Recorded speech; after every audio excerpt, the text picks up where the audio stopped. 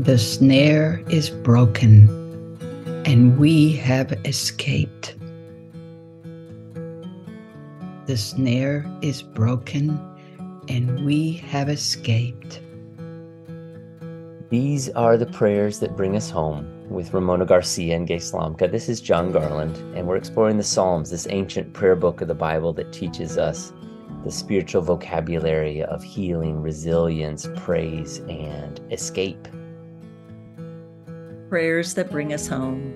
The Psalms are Jesus's prayer book, and we pray them communally each day with him and with our small group and with the cloud of pilgrims around the world today and the cloud of pilgrims back through the many centuries.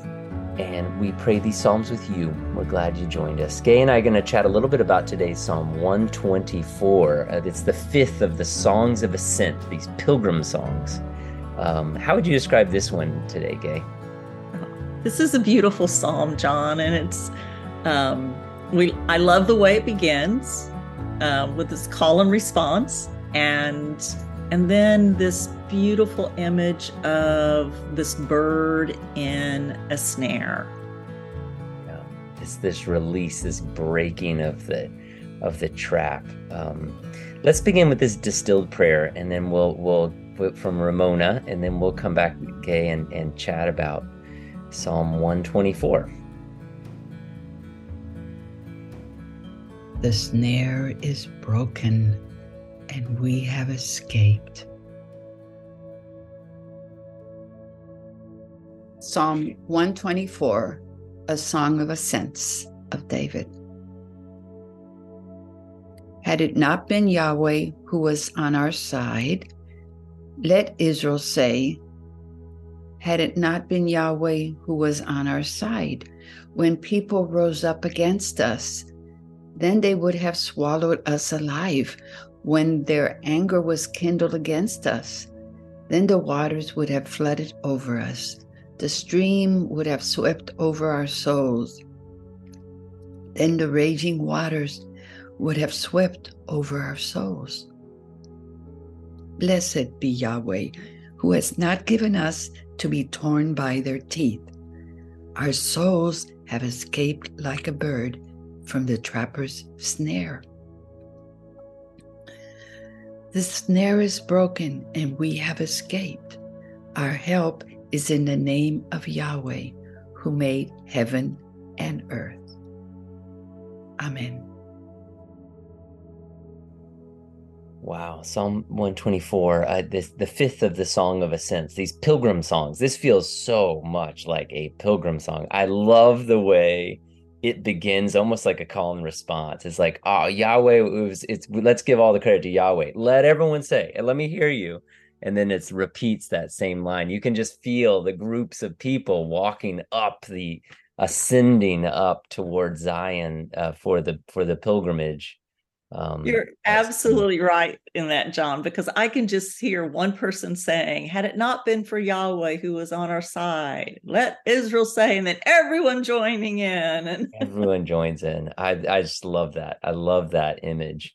Let's begin really quickly, though. There is something that very dangerous. I don't know that it's unique to American Christianity, but it's really dangerous to have prayers that involve sides, our side. I just remember vividly the songs, the hymns that were written in the United States when it was not united during the Civil War era, and say, God is on our side, and how many wars have been fought, and you're praying for God to be on our side. This is not what's going on here, right, Gay? This is not it feels like that initially, but it's not. No, this is not what that is about. What it's really about is Yahweh being there for the Exodus. It's about, you follow from verse 3 through verse 5, and that's all the Exodus story again. We were enslaved. It doesn't say that, but it says we were swallowed alive, and their anger was kindled against us. The waters have flooded over us. And then, if God had not intervened, that's what would have happened. And to me, it's about redemption. Redemption from the Exodus, redemption from maybe our own selves sometimes. But yeah. Oh, that's really, really powerful.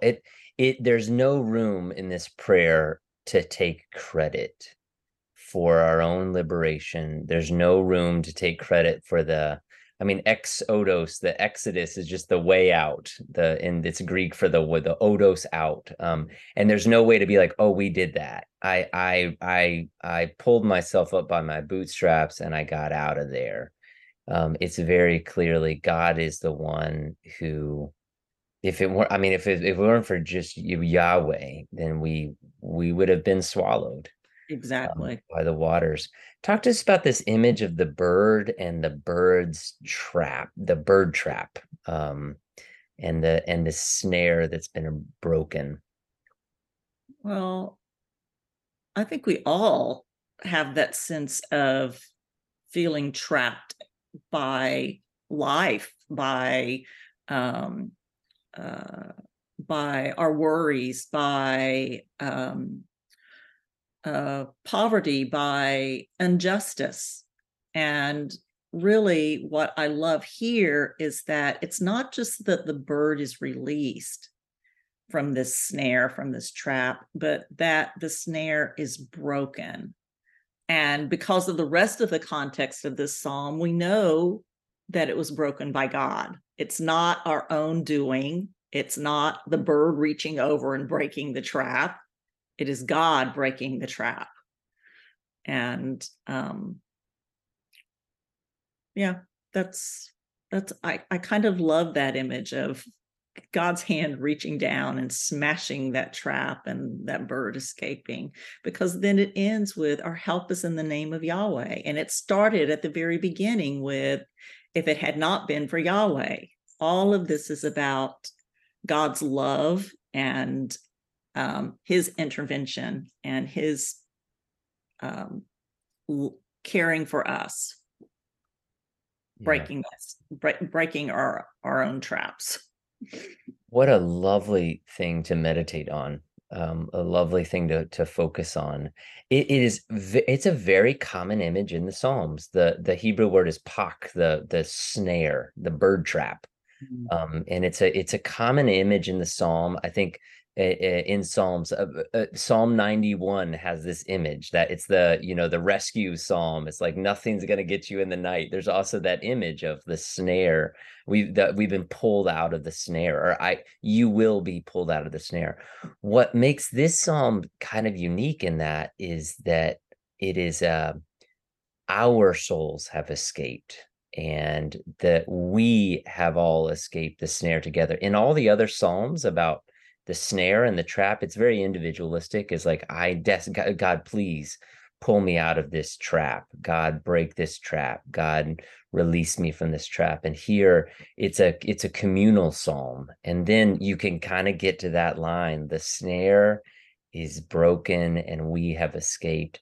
This sounds to me a lot like Paul at the zenith of First Corinthians, where he's like, death has lost. And he quotes some of the great passages in the Hebrew scriptures being like, death, where is your sting? You have lost. And even though we can still feel the effects of the trap, we know that the snare is a broken snare.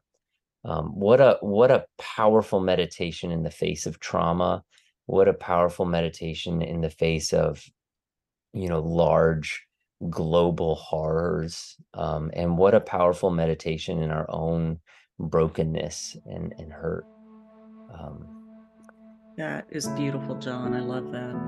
Well, I love the way it ends by quoting Psalm 121. I love it when these songs talk to each other. And so the very last line, our help is in the name of Yahweh, who made heaven and earth, which is it's a direct repeat of 121, Psalm 121, verse 2. Remember when that psalm about keeping, it's just keep, God is our keeper. It says that 6 times over, and God is our our keeper, and this reminds us of that. And so don't you wonder if one of these songs led into the other song, and so the last song is like, oh, and then we start singing, this other pilgrim song together, as they're in conversation with each other. I love it. Psalms are so beautiful. So beautiful.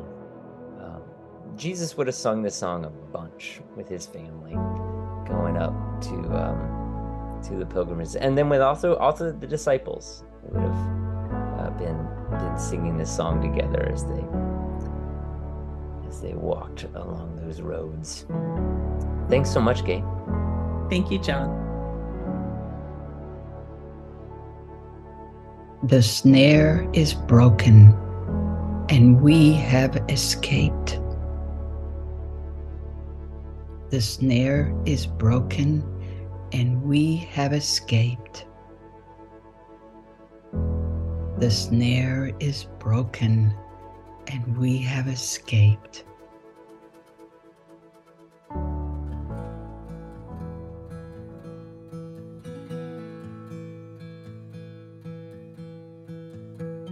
Isn't it amazing to pray with the Messiah? These ancient prayers, they were held by an enslaved people through the horrific exile in Babylon, and crafted and organized and woven together into this prayer book to heal an entire nation and the whole world. These prayers that Jesus used and lived into and unveiled and gave to us, gave to all of us through the centuries to pray together. These are the prayers that bring us home. Well, blessings, you all. We'll see you tomorrow. And until then, may the peace of Christ walk with you on your long journey home. We are all going home